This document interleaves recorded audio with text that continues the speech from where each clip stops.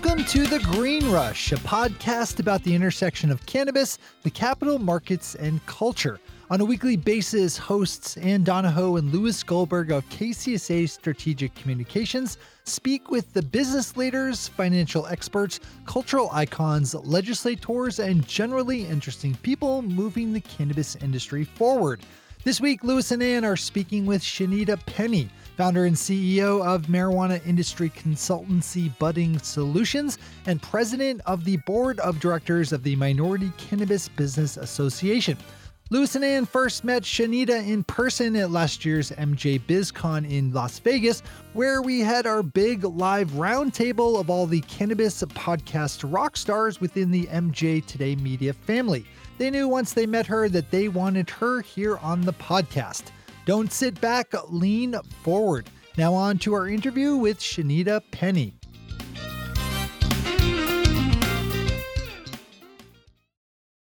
Hi, Louis. Hi, Ann. How are you? Good. We haven't done this in a while.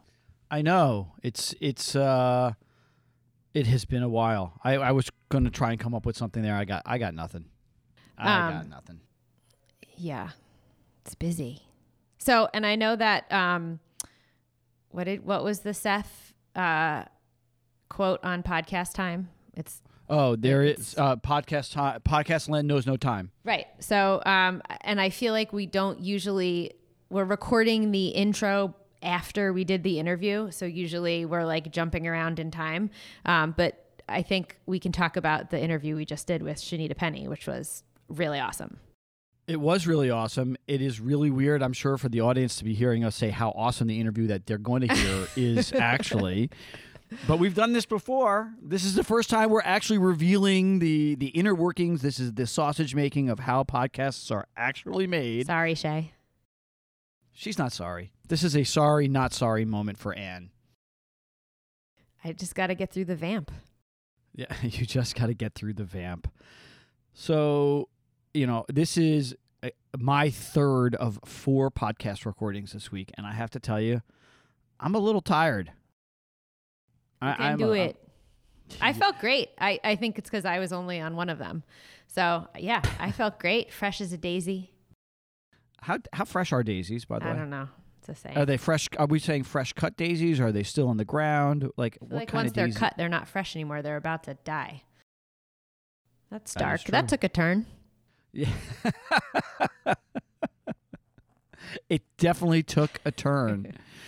So I have to admit, I am really excited today because we are recording this on July 11th. We published our Mike Tyson interview, and I don't know. I know I did that one alone, and I don't know if you've gotten a chance to listen to it, but I would ask you to do so. It was, for me, it really meant a lot to me. I mean, he surprisingly had a really deep impact on me. He was a much more soulful, spiritual person than I expected, and it really, he has an outsized presence in my memory, and now he has had an outsized presence in my life. It's really kind of amazing. So give it a listen. We'll definitely give it a listen. And now on to our interview with Shanita Penny. I think the last time we spoke and saw you was in Vegas at the All-Star Roundup. Right. At the Marijuana Today house. Yes. That was so fun. That was so fun. It was also unbelievably intimidating. That's exactly how we felt. And we talked about this before. Like, you guys just, the knowledge in that room and the experience in that room made us feel about 6 inches tall. So it was great to be a part of it. Given that I'm only about 8 inches tall, it wasn't that much. Wow. So it was a familiar place for Louis, but so we had been wanting to talk to you for a while. So I'm so glad that we finally were able to set this up. So before we kind of jump into what you do in the cannabis industry and for the Minority Cannabis Business Association, can you tell our listeners a little bit about yourself and your personal cannabis story? Sure. I've had a relationship with the plant since I was a freshman in high school, actually. It's never held me back from doing anything. And I'd like to think that it's actually been helpful to my overall health and wellness.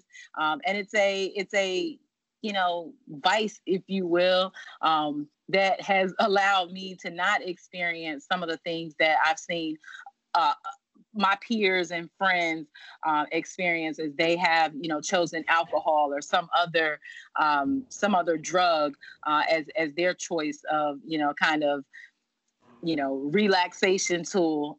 As I got older, though, and learned more about the plant, it's something that I have relied on as opposed to pharmaceuticals in dealing with the things that kind of come along with getting older, right?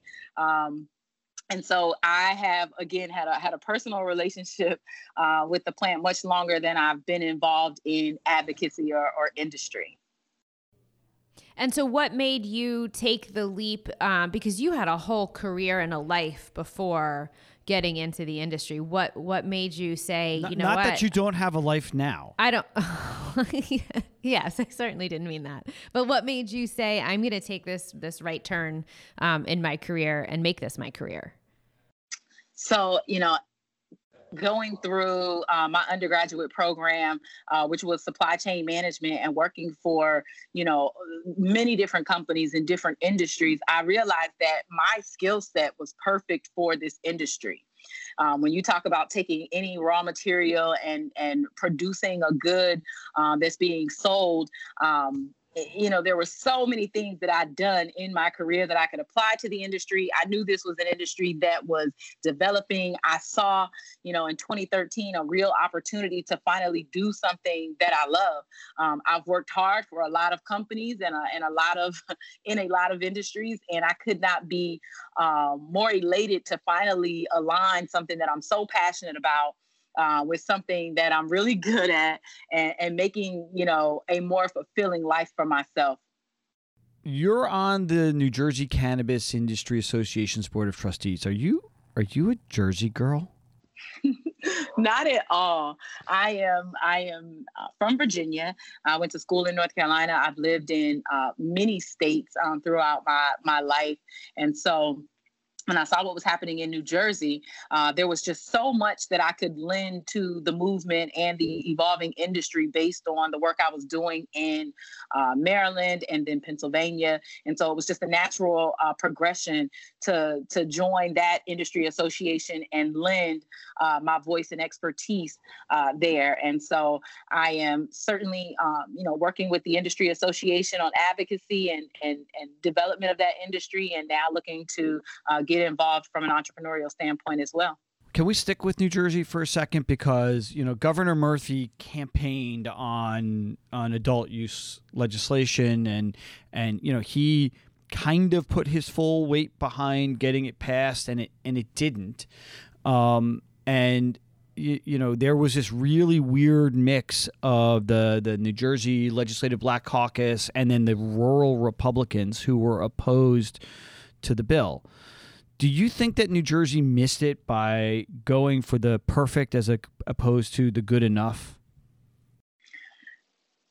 No, I think that at this point we have to make every attempt to get it right.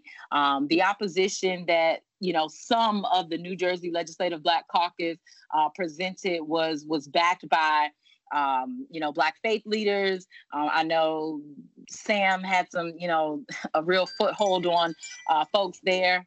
And, it's just unfortunate that we weren't able to see the opportunity that legalizing cannabis would bring to the community, and specifically some of the Black communities in New Jersey that were devastated by the war on drugs, and what legalization could do to start to restore justice for those individuals and communities, and then also to reinvest as it relates to addressing the deficits that are present in those communities, from everything from access to good health care and nutritious food, job training and job opportunities, right on up to the economic opportunities that had this been legislated correctly, that would be available to those communities in terms of ownership. And so while we missed the mark this year, I think there are some amazing examples for us to leverage going forward, especially seeing what Illinois was able to do.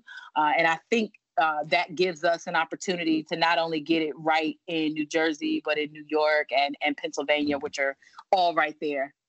You know, New York also missed it. And it was a very different coalition of people. I mean, the governor in New York didn't put his weight behind it. I mean, he was definitively ambivalent. I mean, we've talked with State Senator Liz Krueger, who has been the premier advocate in this state on adult use legislation.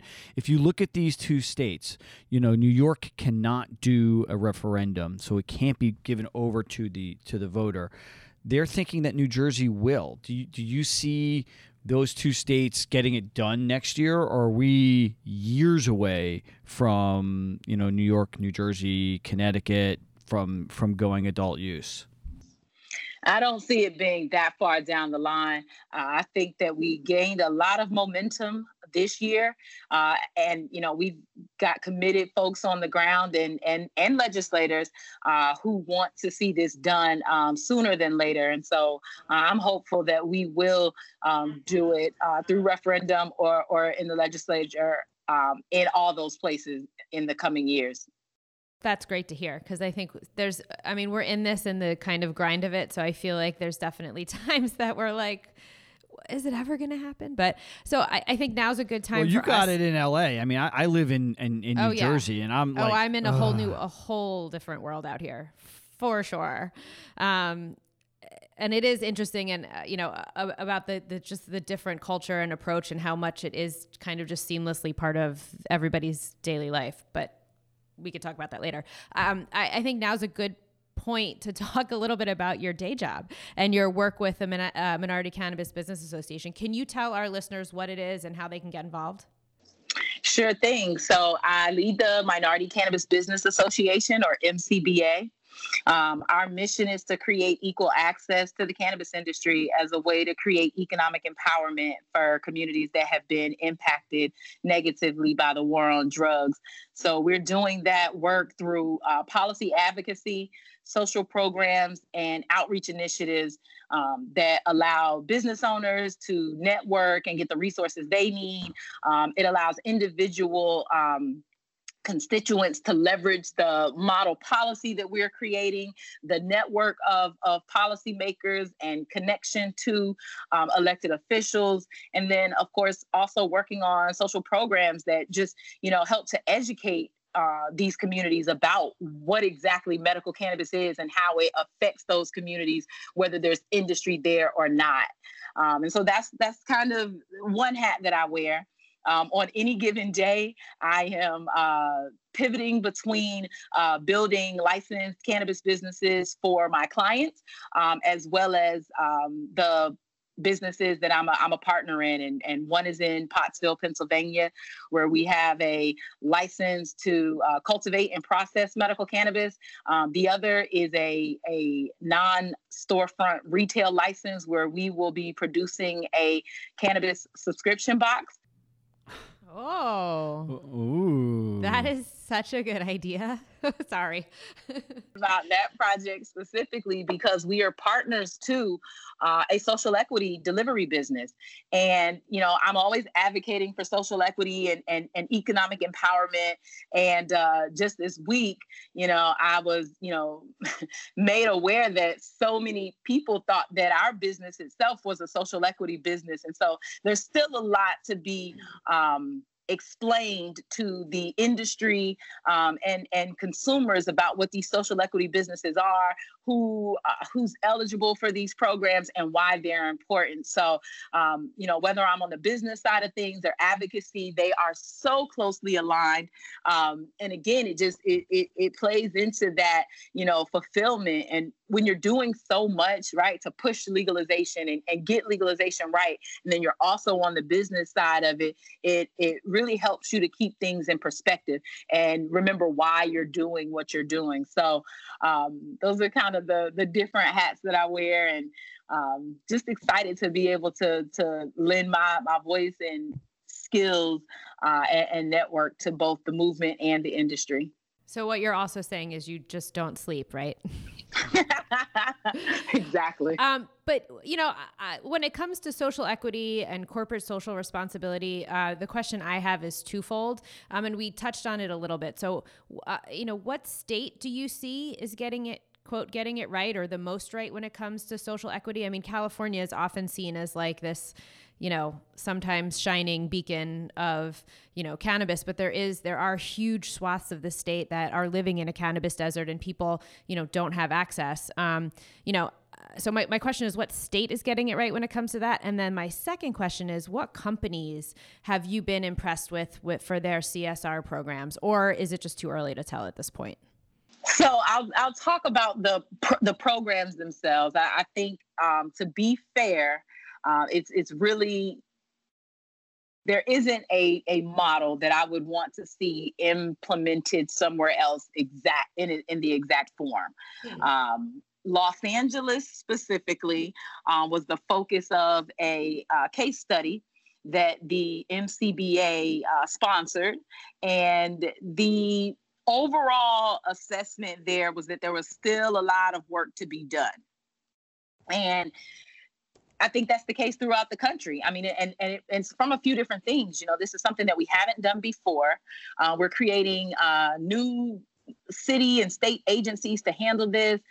So there's kind of a learning curve there. And then the real key is money for the programs themselves, and then money for the applicants and participants. Once you've awarded these licenses, right, there's still the lack of access to capital. That's a real issue. And until we are creating and implementing these programs with thought around that, again, I don't want to see anything that's been done to date implemented as is anywhere else. On a out of 140 points during that case study in LA, the city of LA was awarded 85. And so, we looked at everything from accessibility factors to the application process itself. What are the eligibility criteria? What are you doing about expungement? And then, how do we look at the relationship between investors and these applicants? So there were amongst other factors. So there were, a number of things that we looked at, including community reinvestment, where LA scored really, really low. So those are the things that we now need to course correct for in the existing programs and see implemented better in new programs. If I were going to look to a state at this point, I'd say I am really excited to see Illinois' program implemented. They've given serious thought and financial consideration to some of the things that I mentioned, like community reinvestment and capital being available for these small businesses and minority and disadvantaged businesses. But again, that's, 2-3 weeks, it was just announced 2-3 weeks ago, it was just announced. And we've got to ensure that we lend our knowledge of what's happened with these programs in other places to regulators in Illinois to make sure that they are able to do exactly what it is they intend to do. And of course, we have to make more money available for the programs themselves. So responsibility, though, I don't have a company. Yeah, I was going to ask. So, the MSOs have an outsized role in shaping this industry, and right now, to my knowledge, none of them have a formalized corporate social responsibility program. And a lot of them say the reason is like we care, we really care, but it's the problem that we're building the plane while we are flying it. Do you buy that? Or are they just making excuses and not actually focusing on that issue? I have written some amazing corporate social responsibility plans for companies going through the application process. And so they're all gung-ho when, these plans will drive additional points on an application. And then they use that excuse that you just mentioned, well, we want to get to this particular revenue point before we actually do these things. And there isn't a comeback for it, in my opinion. It has to be something that you commit to. It has to be a part of your overall company mission and vision, and then trickle down into every business unit and everything you do. And so I haven't seen anything. I've seen a lot of lip service and announcements of things people are going to do. And I'm eager to see some of these things implemented. I also know that it's critical to have this partnership with industry as it relates to corporate social responsibility. And without companies really dedicating resources and having a commitment, again, from everyone at the top level on down to, those folks in the field, we aren't going to be successful. And so we need to be just as focused on, social equity and restorative justice and diversity in the industry as we are to ensuring sustainability and implementing these green initiatives. And so, again, I don't have anybody that I would, kind of hold up as an example. Neither do I. But I know that the pressure is being put on these companies to do that. We are looking at mechanisms to hold companies accountable for the things that they commit to in the application and licensing process. And so I do feel that we will make some headway there. And consumers are also going to put the pressure on companies to ensure that they're doing it. Well, let's talk about consumers for a second, because if you look at the way that the MSOs market, they market to the soccer mom, right? And it's the white soccer mom, and they are not going into the African American, the Latino, or other communities of color to educate on the medical value of cannabis. Isn't this a huge missed opportunity, because the consumption rates amongst all of the different ethnicities are basically the same? Right. And when you talk about the Black population specifically, you're talking about, $1 trillion+ in spending power. Other industries have certainly tapped into that spending power and market to that, but not in a way that is always beneficial to the consumer or the community. And so while I don't want to see the cannabis industry do what the wine and spirits industry has done, and I spent a significant amount of my time in that space, so I fully understood the difference in marketing malt liquor as opposed to just a regular beer, and doing that in, say, New Mexico as opposed to Milwaukee, Wisconsin. And so I'm very interested to see a cannabis company get this marketing to these other communities right, and then to take it a step further and invest in those communities as opposed to just coming in and exploiting the buying power. Shanita, you just spent some time in Washington testifying. I think it was the House's Committee on Small Business. Can you talk a little bit about that? Because this seems to be right in line with, the legislation that they're creating, and can you just talk a little bit about that so I can stop rambling? It was the highlight of my year. Very few people would say that about testifying in front of Congress. A year ago, when the SBA announced that they were not going to support cannabis businesses or companies that derive any revenue from a cannabis business, it took the breath out of me, because I was actually looking for a way to grow my consulting business. So I've got this ancillary business. I need to grow it, and I want to leverage an existing agency whose purpose is specifically this, right? And they say no. And there were a few organizations, advocacy organizations, that reached out and wanted to figure out a way to work with the SBA. And then it kind of fell by the wayside, because you have, again, all of these other fights on your hand, right? And then as we pushed social equity and our municipal ordinance, I realized that we have to go back and revisit this SBA thing. And so for the last several months, I've been working with members of Congress and Congresswoman Velasquez's office specifically on, kind of, hey, this is the landscape in cannabis right now. And, what were small cannabis businesses are now being consolidated, or they're going out of business, and we need to do something. And so we've been in conversation, and then, we worked on a bill, and we had the hearing. The hearing was amazing.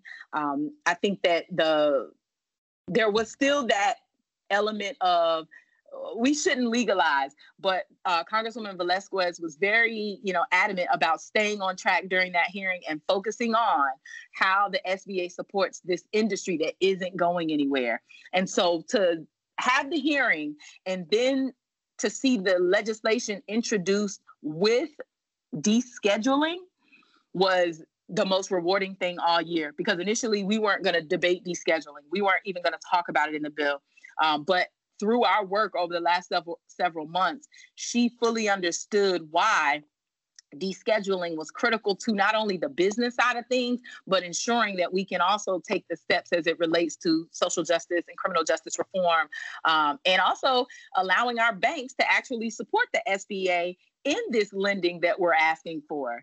And so again, highlight of my year. It's always amazing to see the fight taken to the next level, which for us is public policy. There are a lot of different bills that are working their way through Congress. Which one is the one, if you could pick any of them, whether it's Cory Booker's bill, the States Act, which is the one that you think is the most important to get done? Or do you think they all suck?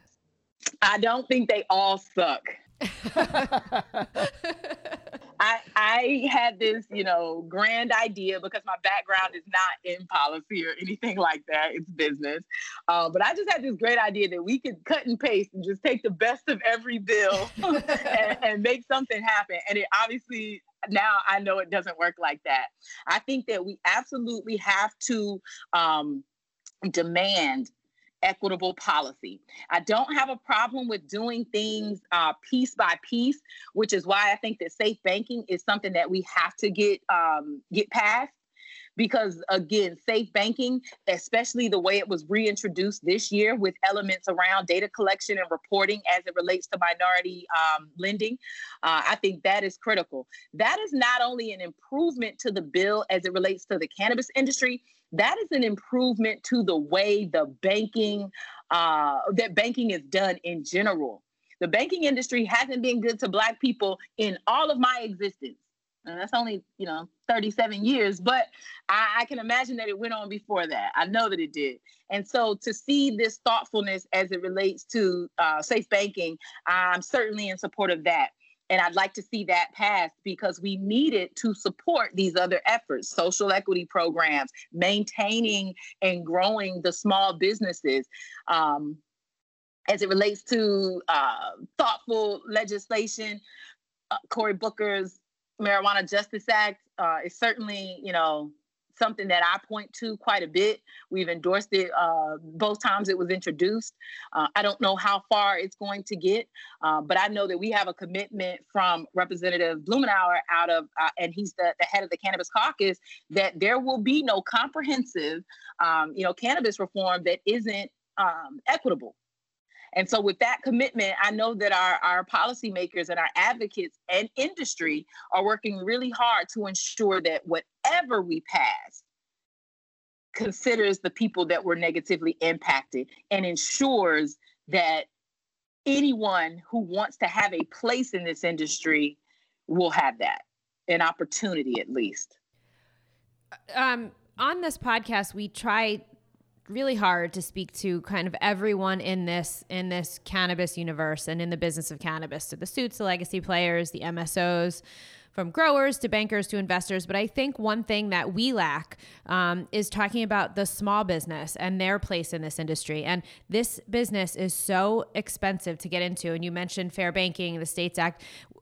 We've talked about that a lot before, but is there even room at this point for mom and pop shops, given that you need like $1 million in the bank before even thinking about applying for a license? Yeah. I mean, I feel like that number just keeps going up and up. And like, it just feels like that small business is being squeezed beyond repair.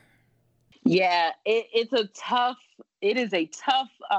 thing to do, especially if you are trying to create a small business. And there are so many people that have a relationship with this plant that want to see, what they're now terming craft cultivators. We want to ensure that they have a place. So it is up to us to make that happen. I think the legislation that was introduced in Pennsylvania with a focus on small business is the direction that we should be going in. What Massachusetts is doing in terms of maintaining local and small business ownership for at least, a few years before larger companies are able to come in. Those are the things that we need to do to ensure that small businesses exist. Interestingly enough, what we saw in Colorado was that there was the opportunity for mom and pop businesses. But as the industry has evolved, there's been consolidation. There have been folks that just couldn't, sustain or grow because they do not have access to capital. And so as we, fix banking and we open up agencies like the SBA to the cannabis industry, we are now not only creating a lane for those smaller businesses, but actually putting resources and dedicating resources to ensure that they're able to get in and grow or get in and sustain at least at the scale that they want to operate on. I think that there's absolutely a place, but we have to legislate for that, or we're going to end up seeing exactly what we've seen in the way of, the MSOs being able to come in and get all 25 licenses in a particular state. Or well, you look at a state like Massachusetts, so they have structured it, and New Jersey even, that you can't do that, right? You can't be a Cresco or an Acreage and get all of the licenses in the state. But if you also look at the public companies, to my knowledge, there's not one public cannabis company that is led by a person of color. Do you think that there's institutional racism just at the investment bank level, that they are not willing to take smaller guys out? What's Keith's name from Purple Heart in Oakland that we talked with? And you remember who? I do. Oh my gosh, I'm forgetting his last name. I'm the worst. Yes. We're Googling this real time. But we have spoken with, leaders of color who have talked about the challenges that they've had raising capital. I mean, is it because there it is. Keith Stevenson, right? I mean, he's a great guy. He's got one of the oldest dispensaries in Oakland, which is the locus in large part for the way this industry has grown up. He should be bankable. Why are these guys having so much trouble getting institutional backing? And you can just say racism, but maybe you can go a little deeper than that. You hit the nail on the head I mentioned it earlier when I talked about our institutional lending, right? The banking system.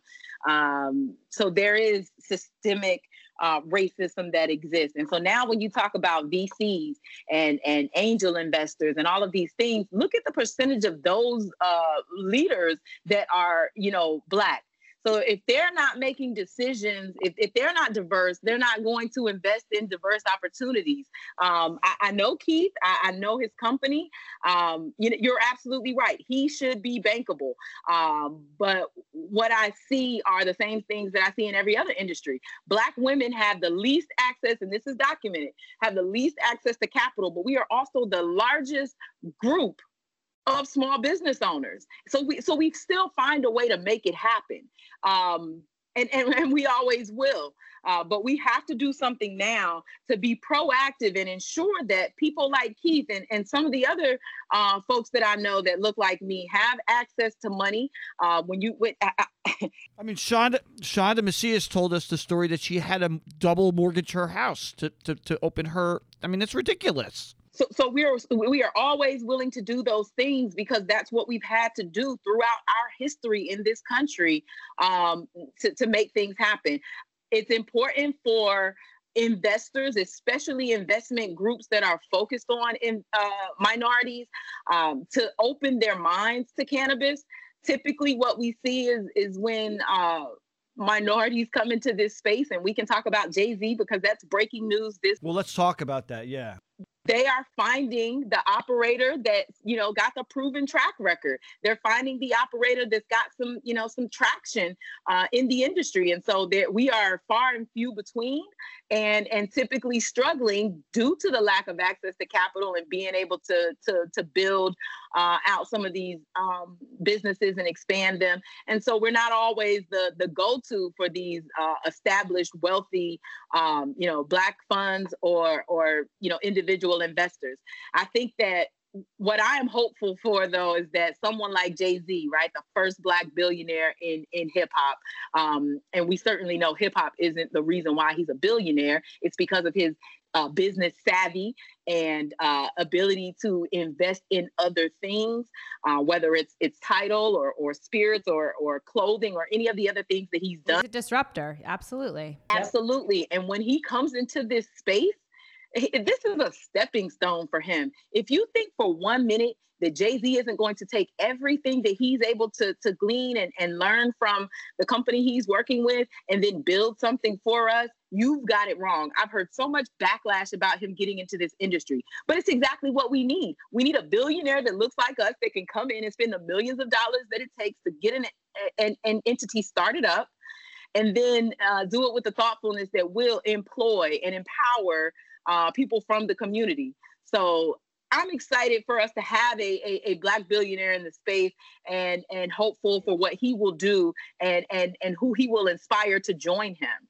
I think that he is going to be a beacon and kind of that comfort that a lot of other wealthy Black individuals who have been hesitant to get into cannabis, because first and foremost, if you've made it to that level, a lot of people do not want to deal with the trauma that comes from, well, wait a minute, this is federally illegal, so then I could go to jail and maybe I'll risk everything that I've taken the time to build and my credibility. So I think it was a great step for Jay-Z, and I hope that he lends his voice and experience to, again, encourage and empower others to do the same. Can you talk about any of the challenges or obstacles that you've overcome? You mentioned that Black females are the least likely to be invested in, yet they are the lion's share of successful small businesses. Are there any specific instances that you can point to where you're just like, damn, did that just happen? My damn, did that just happen? Episode title. Yeah. And it ranges from everything. I'll never forget when I was first coming into the space, I was essentially transitioning my project management and strategy consulting firm. I was transitioning that business to cannabis. And so I led with, my project management professional credentials. I led with my MBA and this background in international marketing, understanding fully that at some point cannabis would not only be an interstate business here in the U.S., but a global opportunity for me. And I remember, folks that are still in cannabis today and some that have fallen by the wayside, suggesting that I be a brand ambassador. You wouldn't believe some of the things that people have said to me. And I said brand ambassador because I didn't want to say, they want me to wear booty shorts and a tank top. Yeah. And it was the most... Really? Absolutely. And so there were people that just wanted to, leverage my Blackness in an application on a license. I've had a lot of those moments. What I can say is that while I didn't have those moments in other industries, my experience in other industries, especially IT, there weren't, as many Black women in the space. I've been in supply chain. It was a male-dominated industry, especially when I was on the front lines and managing, warehouse operations and things like that. So my experiences throughout life and academia and corporate have all, prepared me for some of the things that I come up against. And for me, it's just always about, in the words of Michelle Obama, going higher. And so I don't typically react personally to those things. I recognize that, while I could be personally insulted, it's just more of their ignorance, and it really pushes me to be better, to show improve, if you will. And so I think it's challenging, but it shouldn't be discouraging. So we ask all of our guests this question, and it's called While You Were Sleeping. So if you were to wake up tomorrow and open up the Wall Street Journal, the LA Times, the Washington Post, insert whatever your favorite publication is, what do you want to see them write about this industry? What is just a kick-ass story that you're like, oh man, this moved the needle? They should absolutely be talking about the congressional hearing yesterday that was so, we talked about the small business hearing. We're just since Podcast Land, I'm going to steal a line from Seth Adler. Podcast Land knows no time. We're recording this on July 11th. Ah, excellent. So thanks for the context. No, we had an amazing hearing yesterday, and the hearing was on racism and legislating for this industry. And so there hadn't been a legislative hearing on cannabis in decades in the Judiciary Committee. And so the subcommittee took the time to actually dial into why it's important that we legislate appropriately and not just, legalize and try to come back for things, in the future. And so this kicked off with McClintock, essentially saying, hey, let's not make this about race. If we legalize, then it'll be good for everybody. Well, we know that that's not the case. And so Nadler was, right on top of it. He addressed it. He spoke, about the history of the prohibition and the war on drugs. And so the hearing on marijuana laws in America and racial justice was something that we all need to be reading about. We have a commitment now from, again, our elected officials to get this right. We heard from the state's attorney from Baltimore City. We heard from two medical professionals and an entrepreneur, as well as the head of a cannabis trade group. There was no witness that was opposed to cannabis. And for the most part, the members were very, very receptive to what they heard. You could see that it confirmed a lot of what they, learned or read. It also answered some questions for them. And I think that it's important for people to know that the activity at the federal level is going to help course correct what some of the states have gotten wrong.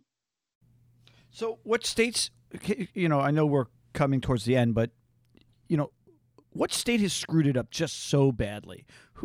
Name names, point fingers. Yeah, I'll definitely say Florida and Maryland. And so they have essentially, they are course correcting as we speak. Maryland opened up 14 additional licenses this year. They adjusted the application process, the application itself, to make it more accessible. They did a huge communication and outreach push to ensure that they were going into the communities that were kind of the last to hear about licensing the first go round, which was 2015. The state of Florida is now facing some litigation as it relates to their required vertically integrated operators. You mean Florida did something that was racist and opposed to people of color? Right. So, I had a huge problem with the requirements in Florida and the fact that it shut out a lot of people. And so if it shut out a lot of people, I know, that the people with the least access to capital or political connectivity, that they would be shut out. And so it's going to be important to see how Florida awards this next round of licenses, how they deal with protecting the companies that are already there, and whether this litigation puts those companies into a position where they have to, break up those vertically integrated operations. But the good news is that with, public pressure and some lawsuits, those states are both going back to try to get it right. So is there anything else you want to talk about? Did we miss anything? No, I think this is great. This is great. Can we have you back, please? Absolutely. Yeah, this was a really, really great conversation. And by the way, I would be happy to wear the booty shorts and the halter top. That would further nothing. That would help literally no one. So thanks. Well, Shanita, thank you so much. We really, really appreciate your time, especially given how busy you are. Thank you so much. Thank you so much. Have a great weekend, guys. Our thanks to Shanita Penny, founder and CEO of the consultancy Budding Solutions and president of the board of directors for the Minority Cannabis Business Association, or the MCBA. Find out more about her at minoritycannabis.org or on Twitter at mincanbizasoc. I'll spell it out at MINCANNBUSASSOC. As always, if you want to chat with us, you can find us on Twitter at @the_GreenRush or on Instagram at @thegreenrush_podcast. Or we love getting email from you at thegreenrush@kcsa.com. We're always looking for feedback and guest ideas. And don't forget to subscribe to The Green Rush in your favorite podcatcher. One take, Shay, one take.